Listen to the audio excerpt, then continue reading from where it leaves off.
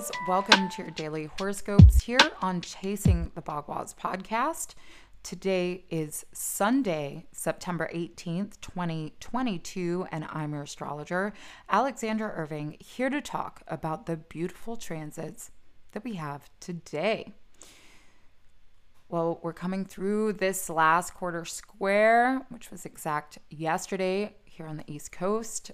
This happened at 24 degrees of Gemini. We had the moon square the sun in Virgo, and the ruler of where the sun is, the ruler of our consciousness, is retrograde in the second house. So there's this very introspective quality about right now, about our values, about our standards, about how we're choosing to involve ourselves in relationship and our outlook towards this.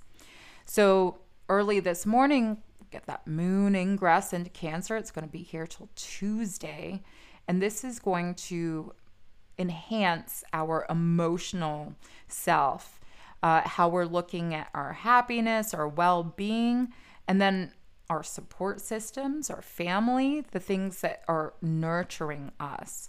And this is going to also be a day where we get a calculated view of this whole compartmentalized rationale of ourselves with relationships, with how we feel stable, grounded, and how we have security within this.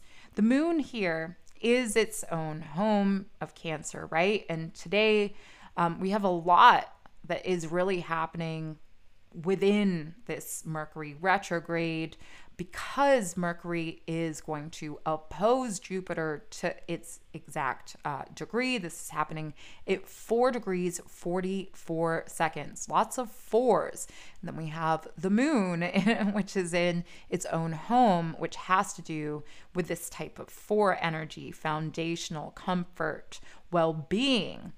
So let's dip, into this realm of ourselves and how we are seeing our adaptation to those that we surround ourselves with. Can we feel comfortable? Do we feel safe? Are we investing in the relationships that create this?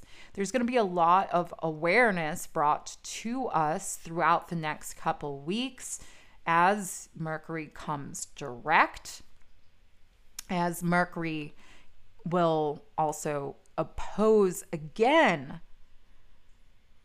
Jupiter. And this is going to happen on the 12th. Of course, Mercury will still be in shadow until the 17th. So that window is going to be very important for world economy and things like that, but also for ourselves leveling up our independence and also new resilience within our relationships and our finances and all this. So there's a lot being provoked today in this belief system. So it's important for us to bond with the things that are inspiring our true nature, right? This is Jupiter retrograde in Aries. And so the moon here in Cancer is going to make a square to Jupiter and a square to Mercury. So we have this T-square energy. We did have this yesterday as well, involving other planets,